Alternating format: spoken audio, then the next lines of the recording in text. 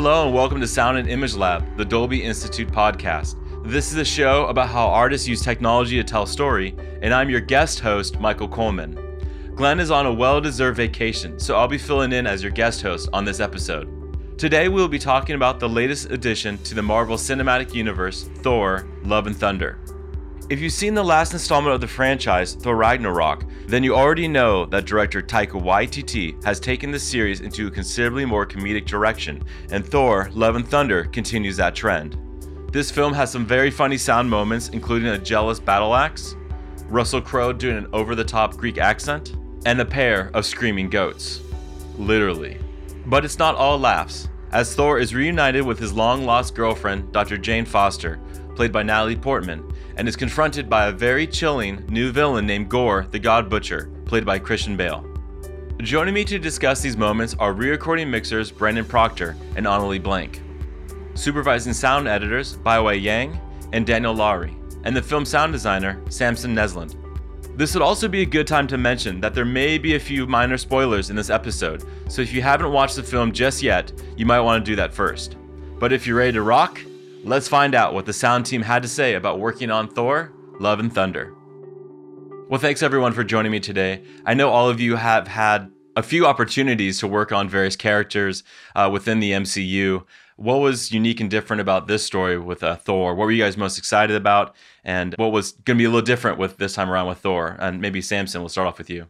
Well, working with Taika is actually, I worked on the last Thor movie with him, and that was just kind of a different experience than the one I was used to, and he has this sense of humor and this kind of personality that he brings to the film that's kind of quirky, and it's just a kind of a fresh new take on it, and it's really fun. I mean, it was just really fun to work with him and his kind of influence on it. I'd say the humor is a big thing. It's just such a prevalent thing throughout the whole movie. So yeah, that was a fun thing to be a part of. I worked on all of the Thors now. The first one I did in London. I just helped out on some ADR.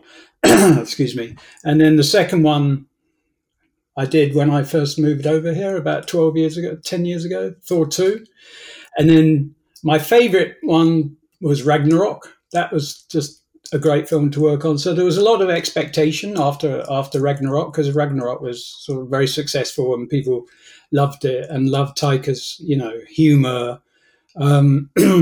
So I was expecting a lot, and what I was expecting is pretty much what I got, which is very much Taika's humor, which we all the whole world seems to love. And so, and the inane jokes that Taika does so well, and also which the cast deliver very well. So it was there was a lot of expectations for humor, and I think the humor's really come across. It's I would say this is a real popcorn movie. It's a real movie just to go along with your kids, slightly older kids, not young kids, because there's a lot of sort of slightly adult content. But I think it's worked out very well. I was really excited to work on Thor because it's an already established character, unlike Shang-Chi was new for Marvel and new for the audience members. So it could be anything that really we wanted it to be sonically. So this was something that, a lot of the sound design has already been established as far as how Mjolnir sounds and Bifrost. And so, but it was fun to work with Taika and have the liberation to change some of the sound design for emotional beats. And every day you just come in and you're like, I'm working on Thor. This is awesome. And the crew all got along. We worked crazy hours, and we just, all of us worked well together, and it made it a really enjoyable experience. So just coming in and working on a big action movie with Chris Hemsworth is really a great way to spend the day. So this is my third Marvel movie. So I worked on Captain Marvel and Shang-Chi and both are very different than this one. But I think that's how we like Marvel movies, because you never know what style it's gonna be, and it's very exciting. I knew it was going to be different experiences going into a Taika film, because I think he's fun, and I was excited to work with him, and I just love what he brings to film and TV and all the properties that he's been involved with. I think they're all really kind of fun, and like that quirky comedy. That's awesome. And of course, you're going to have that, glued together with the Marvel action and storytelling. So I just, after Ragnarok, I was kind of excited to see where he would go with this next one. What was that energy, and it delivers in that fashion. It's fun, it's exciting, and and it's how do you connect that kind of loose feeling that Taika has into such a Marvel universe. I was kind of excited to see how that would just all play out together, and it was fun. It exactly was that. I came across this comment from Taika saying that he wanted to up the ante to this film, that as if 10-year-olds told us what should be in a movie and we said yes to every single thing. What's your guys' sense of that? Yeah. Oh, yeah. Yes. Yeah, you've seen the word spoilers are allowed, you said. So that you've seen the goat boat. I mean, it's like it's the most ridiculous thing you can imagine. There's goats, there's a weapon that's shooting a magical rainbow beam that's turning into a bridge, and then it's breaking up, and then it's just flying around in space. At some point, there was like a fire trail behind it, but I think they decided that was too many elements in one item. But yeah, I mean, I totally agree with that. Well, we talked even on the sound. We were like, well, how do we make that sound fun and magical and ridiculous, but still be grounded somehow, and actually feel like it's a boat, but also feel like it's this, I kept telling Samson, like, I just keep thinking of My Little Pony for some reason, and I don't know if that's, like, he's like, yeah, he's like, so just like rainbows and just, and you're waiting for the VFX and to see how they're all coming together. And, I mean, it's that the goat boat is ridiculous. And of course the goat screaming, and how they're just screaming throughout the whole film. And we kept talking like, is it going to be too much screaming? Is it going to sound too, do we outplay that joke? Like you just never could get enough screams. You just need more, Byway would laugh every time a scream happened, a goat would scream. Byway would be laughing like, nope, still working. This guy's on stage. Something I want to understand is, how early on does Taika reach out to you? What were some of the early kind of steps for you guys to get familiar with the story? And some of, I think, there have been so many films that you guys have worked on within the MCU, and you have a lot of kind of, the sounds that are expected. But what were some of the things that were new and that you guys knew that you'd have to start crafting and putting together? Yeah, one of the early things they sent to us was the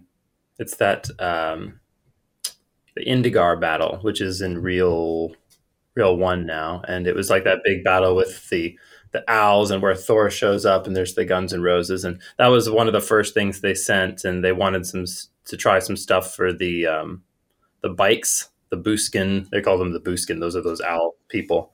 The Buskin bikes. They wanted them to be super aggressive and kind of big engine revving kind of things, kind of, I guess, Mad Max style. So that was one of the first things they sent to us. We went out and we actually recorded hot rods, and we went, and that was the source material for a lot of those bikes in there. And then, in the early stages of the film, we have lots of spotting sessions with Taika and Matt Schmidt and Tim Roth, the editors, and the producers come along as well. And we discuss all the sound design, and we go down there.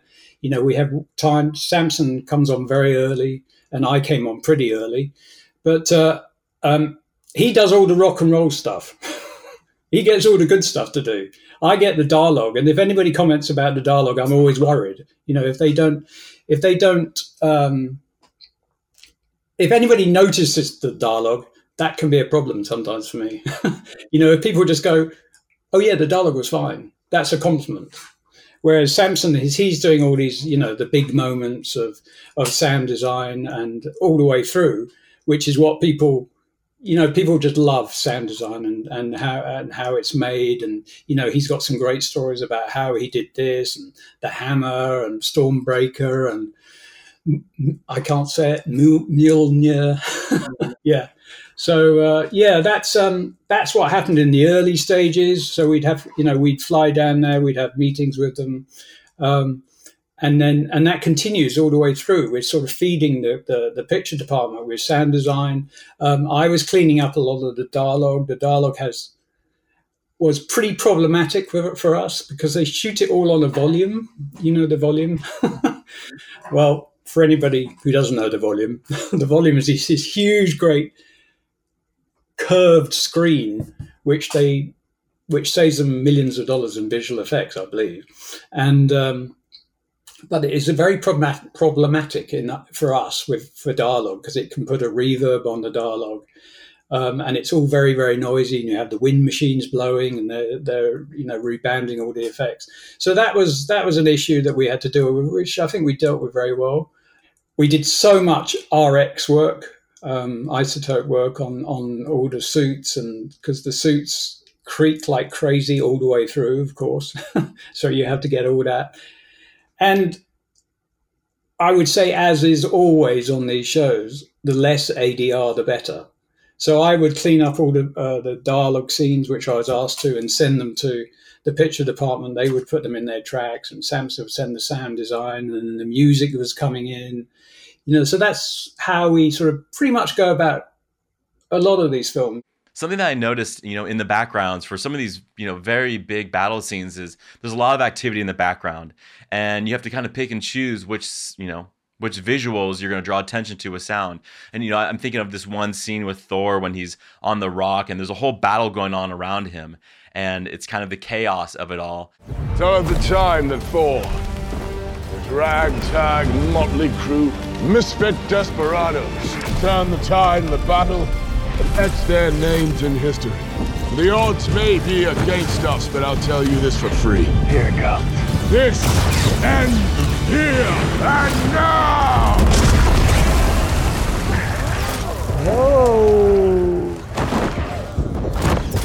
I'd love for you guys to describe how you pick and choose which sounds to draw attention to, and if there's any direction that Taika gives you. It all depends on if the battle scene has a song in it or if it is score.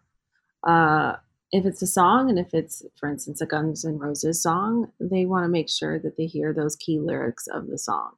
And that is most important. And everything else should shape around that. Same goes with the score. Hit the melodies. Where's the melody? Let me hit that. Can we raise your effects like 4 frames later so we can get the end of the melody phrase and then hit that? Or can we add just a little bit more low end on the effects because the high end is in the same frequency as the song or the score? So obviously the first go around, Brandon has 4 million tracks of material that he's trying to weed through, and it's a dance, and Brandon and I work great together. We aren't shy about, hey, did you hear that? Hey, that song sounds weird there. And a back and forth. And I think that in the end really helps the scene find its shape. And we had the time to be able to find the shape too, which was really nice. I'm not saying our first pass was amazing, but it got there.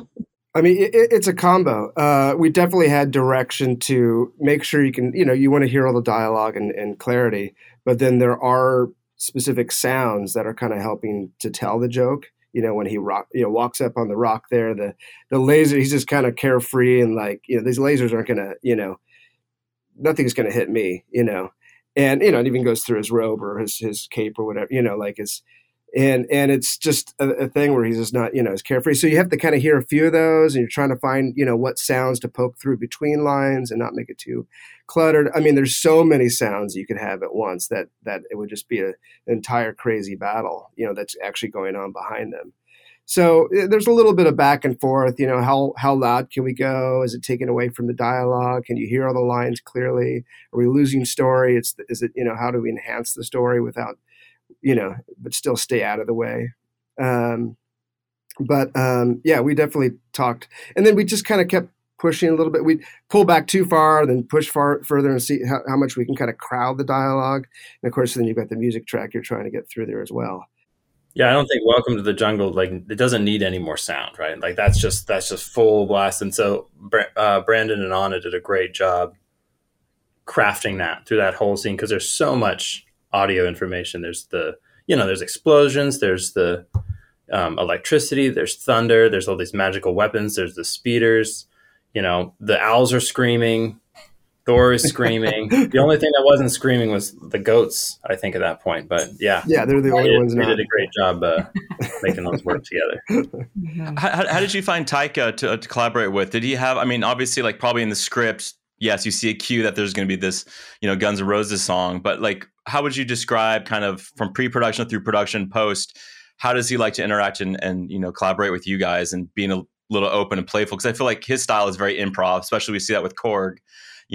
But how did you find him just collaborating with the sound team? He was, he's kind of as you described. He's very casual. He kind of walks in, and sometimes he's saying things, and you're like, is he joking? Is he serious? But it's kind of his vibe, and you kind of have to pick it up a little bit with what. But actually, I think he's a lot of fun overall. I mean, I think he has great taste. He likes interesting, cool sounds, and he is very story driven. He's always thinking about, what's happening in the story, what do we need to do to tell the story? So, yeah. Sometimes he's just like, what can we do here to, like, this just needs to be cooler here? Or we need to do, is there another sound that's just kind of, that's not as fun, that's kind of in the way, and he'll kind of leave it up to us to kind of figure out what that means. And then he's like, oh, that, I like that. Or you could just start soloing stuff. You're like, oh, that's the sound I love, and because we have everything available, ready to go. So it's kind of like, trying to figure out what sound he's thinking of that he wants to hear more of or less of. But, it does have to be fun. It does have to be cool, but it also has to kind of fit that narrative that he's trying to, convey.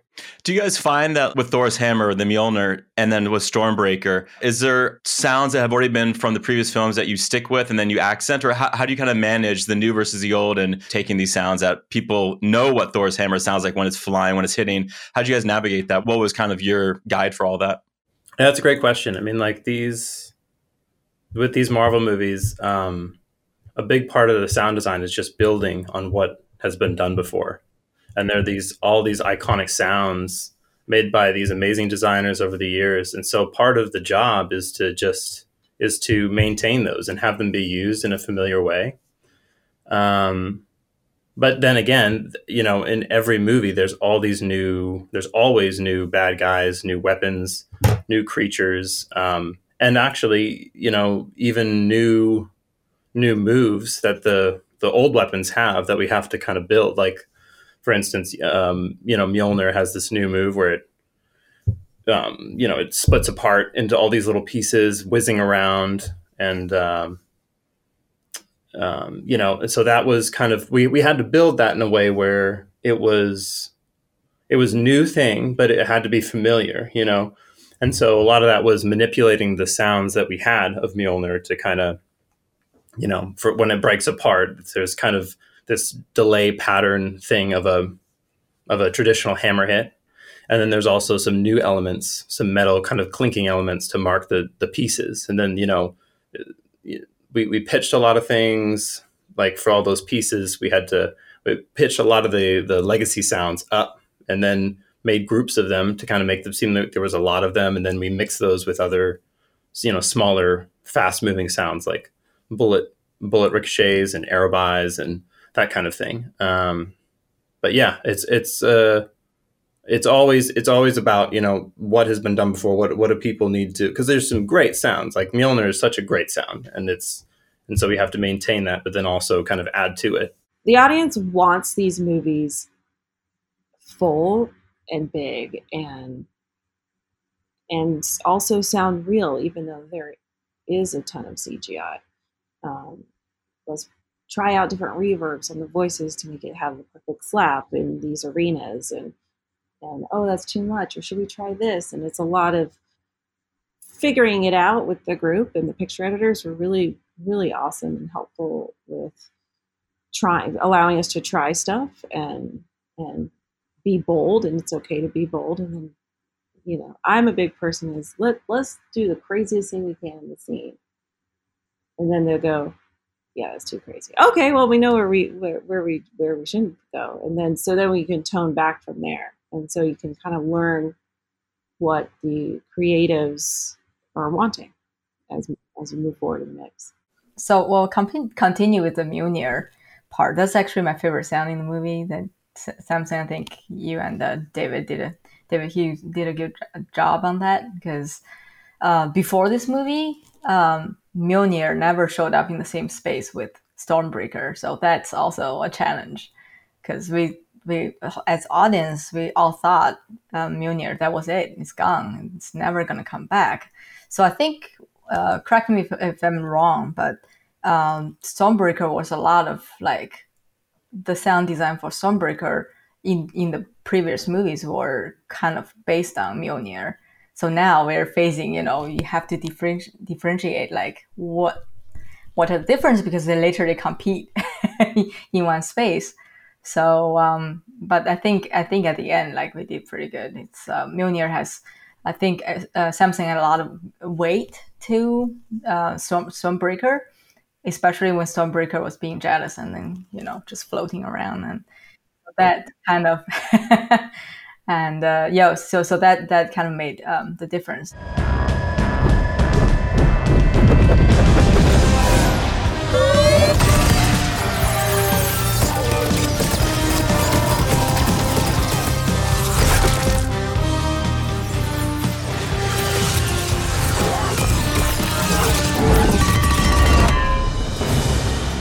I was going to ask, Brandon, for you, for scenes like that where we see Mjolnir break apart, and like I feel like there's a lot of activity going on around the audience, and I feel like there's opportunities to find space and find opportunities to get movement, and that especially is a moment that I find worked really well, and it feels like very overwhelming at that moment, like they're not going to make it out. But how did you find playing to picture and opening things up and find opportunities to get some movement with spatial audio and Dolby Atmos? Absolutely. I mean, and with that, it was so fun because, you know, literally all the pieces would fly in the air and through the ceiling, and you really could use every speaker. And then we even would find places to pull music back to actually open up so we could actually hear those pieces fly a little bit more, you know, singular. And yeah, I mean, there's no question it was super fun, except for conforming all those little pieces. That was Samson was pulling his hair out for it a little bit, but you know, because there are so many little, you know, elements to it. Each one of those hammer pieces, you know, not only there's like the metal resonance, but there's like a, you know, wind connection to each one. There's kind of like a whoosh connection on top of the wind elements. There's like all these pieces they have to pan and move around the, you know, the room, and it's complicated. And then you know, trying to find out what other elements that you have that are playing through the scene and be able to pull back so you can kind of reveal those elements. Can have to have them, you know, give them some space to actually, so you can hear that they actually move around the room, especially when he's searching for, you know, Mjolnir and actually looking, you know, like, you know, when Thor's looking and realizing that he's hearing a familiar sound, but it's different at the same time. But yeah, I mean, this guy's crushed it. Samson, you know, creating those pieces that shatter like that, they're super fun. Mjolnir, hit boy! Mjolnir?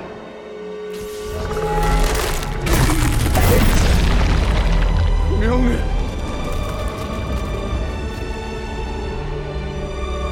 You're back.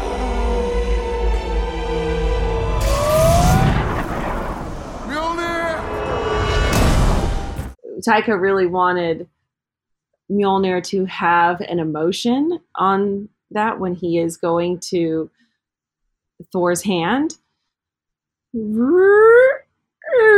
Like, oh, hey, oh, now I'm going to Mighty Thor.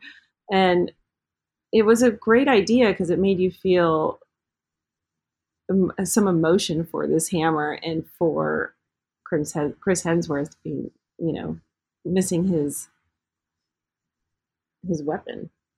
That's awesome. I love Christian Bale's portrayal of Gore the God Butcher. It's a crazy contrast because you really feel that there is something at stake. And obviously, like what the film sets up at the beginning in terms of his journey and where it evolves through the film. But the contrast of this black and white world that they establish, I feel like is really striking, and it gets very spooky. And there's a lot of opportunities to play with dynamics and get quiet. And I would love it for you guys to talk us, describe how you guys crafted Gore and his kind of realm, his sonic world. I mean, Christian Bale is brilliant in film. I think he's really, really good. He comes across really scary, and lots of people. There's a scene in Reel 6 when he's got them all tied up, all bound up, and that comes across very strong. It's a very powerful scene because of Christian Bale, I think, because he's so menacing. We tried. I mean, Honest tried doing some really interesting stuff and sort of making his voice go much deeper on certain words. But ultimately, they didn't want that. They just wanted a straight performance. I mean, because his performance is so good, I don't think they wanted to distract anything by putting too much into it. So we did actually take all that off and just went with his performance. And we did quite a lot of ADR with him. And again, he was just brilliant at ADR. He completely nailed it. He would just mimic his performance that he did. And so he was just great.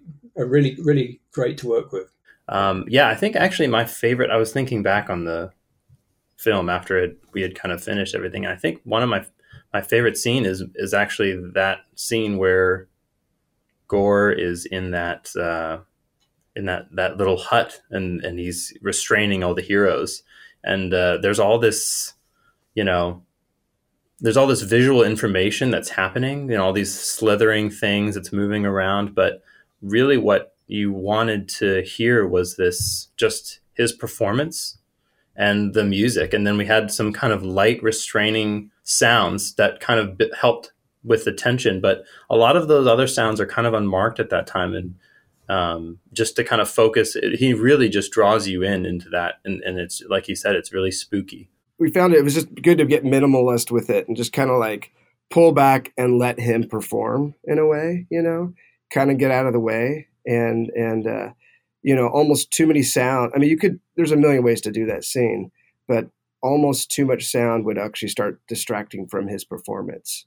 That was true probably in a couple places in the film where we're like, let's let them do their thing. And it's a super fun kind of scene because it's super minimalist, but he's so good. You're just like, he pulls you in more because we just kind of got out of the way a little bit. Did you guys do any processing for his voice at all? Or was it all performance, all production?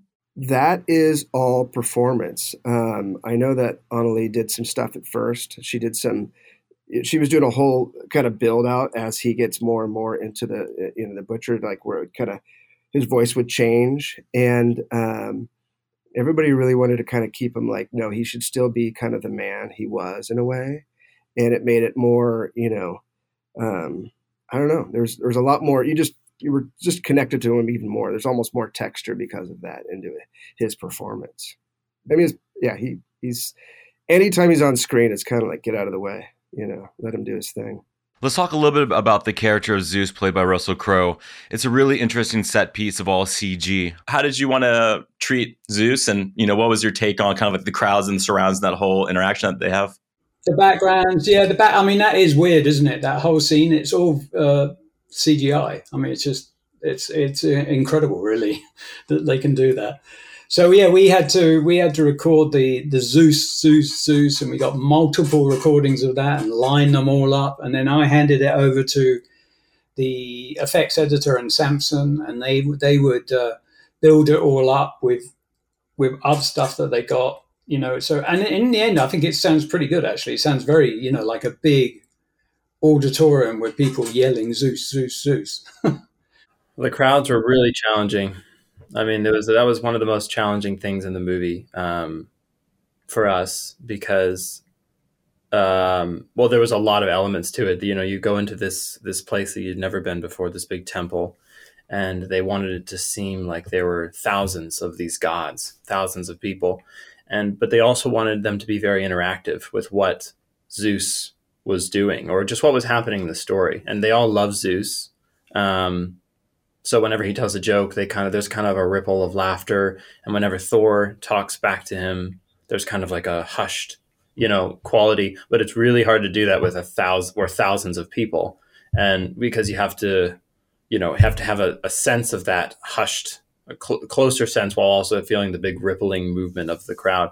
And then on top of that, they're not just people, they're also gods in there. So we had a lot of layers of, god crowds or not human, more alien. Some of them were more creaturey, just to kind of give it a more exotic feel. So, but yeah, that was a really challenging scene for sure. Yeah. And Zeus, there's definitely some, comedic layers of sounds, we're adding more squeaks to the shoes and trying to find ways to just make him, add to the silliness of his character in a way, or at least the way he's playing it, which was, I think he's hilarious actually in the role. And his accent and the way he, but his timing is so funny in that. But yeah, there's those elements, but then the crowds are always a thing. Any movie, crowds are tough. Everybody hears it a different way, or they want to hear the layers in a different way. And when when does a crowd actually react? How much space do you have for that? And then of course, if you do any kind of changes to the reel, all that timing has to be kind of re-looked at and thought of, But and then on top of that, just it is full CG, so it's all just crowds and loop group, and there's no production to actually kind of fall back on, except for their dialogue production. So you really are, you're building it like an animated movie, in that sense, which makes it obviously difficult and easy for them to move things around and change things at the same time. And they're just like, well, let's do it this way, but yeah, happy with how it turned out, but that was a hard one. What about his lightning bolt? What did you find was the right kind of mixture of sounds to represent that, since we already have so many loud God of Thunder types of elements already? That's a great question. Yeah, at first we started out, I had done some stuff that was a little bit more whimsical, like more kind of zippy and sword based. And there was a lot of ricochet kind of, to make it fun and playful. Cause he is kind of like twirling it around and having fun with it. But after we had a sound design review, and they, especially Taika, wanted it to seem more impressive. Like, even though it's a smaller type of weapon, he wanted it to seem like bigger, more powerful, like Thor was in awe of this thing. So we kind of took a turn, and it is also it was just a really challenging weapon because it features electricity. It's like its main element is of electricity, and all these other weapons, Mjolnir, Stormbreaker, feature electricity too. So we had to find a way to make it work with those. And it ended up kind of being more, we found this low kind of electrical hummy thing that was kind of sabery. And so it kind of turned into this saber weapon that was, that showed the power, but also, we would be able to differentiate it from those other weapons. There's still some of the whimsical sounds in there, especially if it's not like, there's kind of like an on or an off type thing, when he's kind of messing with it and playing with it.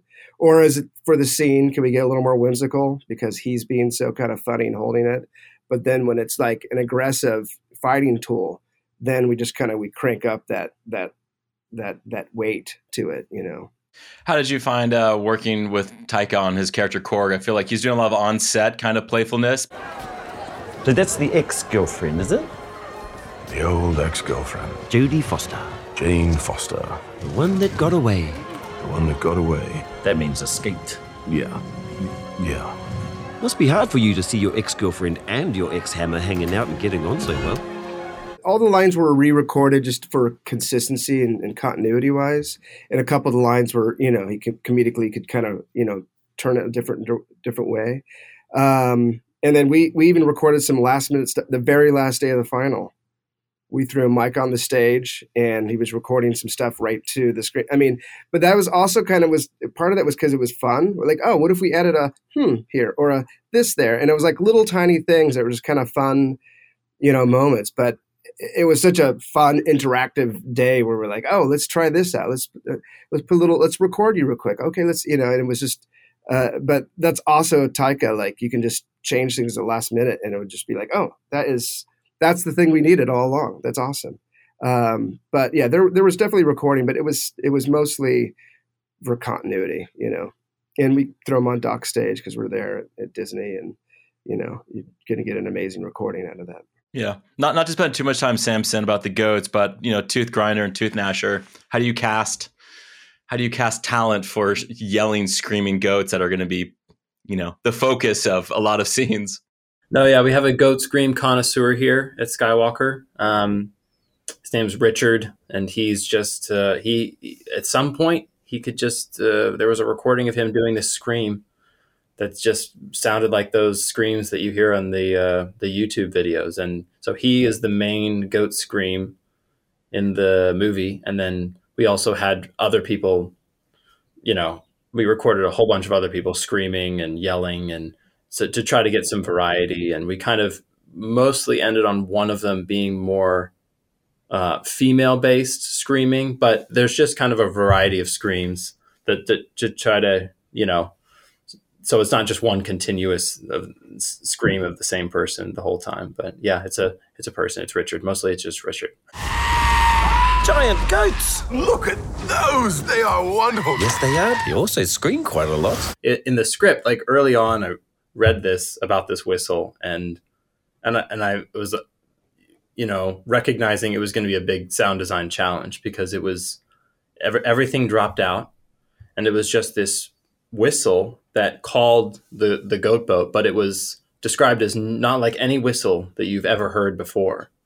And so, so everything just drops out, and then you're just supposed to hear this one sound that no one has ever heard before. And that kind of is a really scary but exciting sound design challenge. And so we actually had we tried all kinds of things. I mean, we tried, instruments and horns, didgeridoos and humpback whales, and I mean, we train steam locomotive whistles and all kinds of stuff to try to get the right feeling for it. And it came down to, we had this whistle, we had a special whistle playback for Taika down at Disney. And we auditioned 12 of our best whistles. And Taika actually picked one that he liked, that happened to be a Maori instrument. When we didn't tell him what anything was beforehand, but it's this, ancient New Zealand instrument, and he asked for us to make some modifications to it. He wanted it to build in the space, and he wanted to add feedback and some distortion, kind of like an electric guitar. And Brandon spread it all around the room and did really cool stuff, kind of bouncing it off the walls and kind of this all enveloping sound. And so so that's kind of what it ended up being, was this Maori instrument mixed with this kind of electric guitar, which is kind of like mixing Taika with kind of the Guns N' Roses theme in the movie. And then, of course, the goats answer and come in and to Guns N' Roses. And then I learned even after that I was finding out where the source of the sound, like what the actual instrument was this. And it was this, it was actually this shell. It was made from a shell, a seashell, or this big kind of conch shell or something, and it was actually gifted, or it's supposed to be a gift from the god of the sea. This instrument, it was used as like a war call, and I just thought that was kind of perfect with the fact that they're calling this boat, this Viking boat, and there's like a war call, and there's Taika and Guns N' Roses. I'm like, this just all makes sense. This all, to me, sometimes it never makes sense, but this made way too much sense. So that's what it ended up being. I feel like not everyone has the opportunity to work on a Marvel film. And I think for all of you, you've had opportunity to work on many different characters and different story, just different setups and environments that I think otherwise people wouldn't have an experience, that opportunity to play in. What's your guys' takeaway from, especially from this film? What's some of that, kind of unspoken experience that you get? One of the most fun things about these films is that just you always get these new sound design challenges where there's always new weapons and creatures and spaceships, and it just and new worlds. So it's kind of a playground in a way where you're always having to think about what this new thing should be, and then also how it kind of fits into everything else, because you have those sounds that you're carrying forward. And like this movie, we have Stormbreaker, we have Mjolnir, and then Thunderbolt is kind of the new edition. And then, there's also the Necro sword. And so kind of making those all work together is always a fun challenge, I'd say. And yeah, I mean, just really fun sound movies. Like, there's always new stuff. And so, yeah, that's what I enjoy about it. I felt like working on this movie. If you know Marvel well, they change so fast and they change all the time. Like in terms of storytelling, they're always trying to test out the story, and then they're not afraid of changing the story at any point.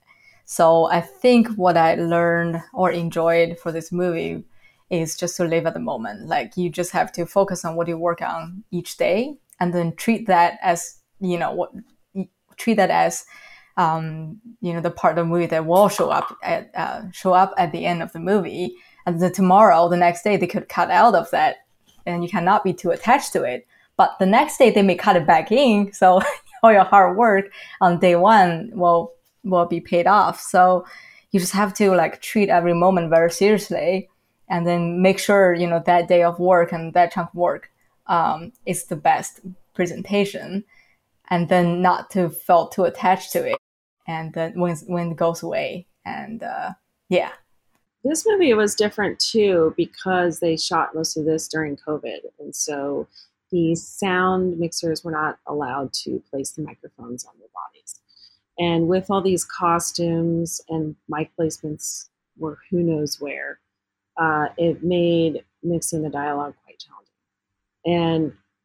And at some point I'd be like, what? How am I going to get this line through? And then you just sort of embrace this sound of the movie.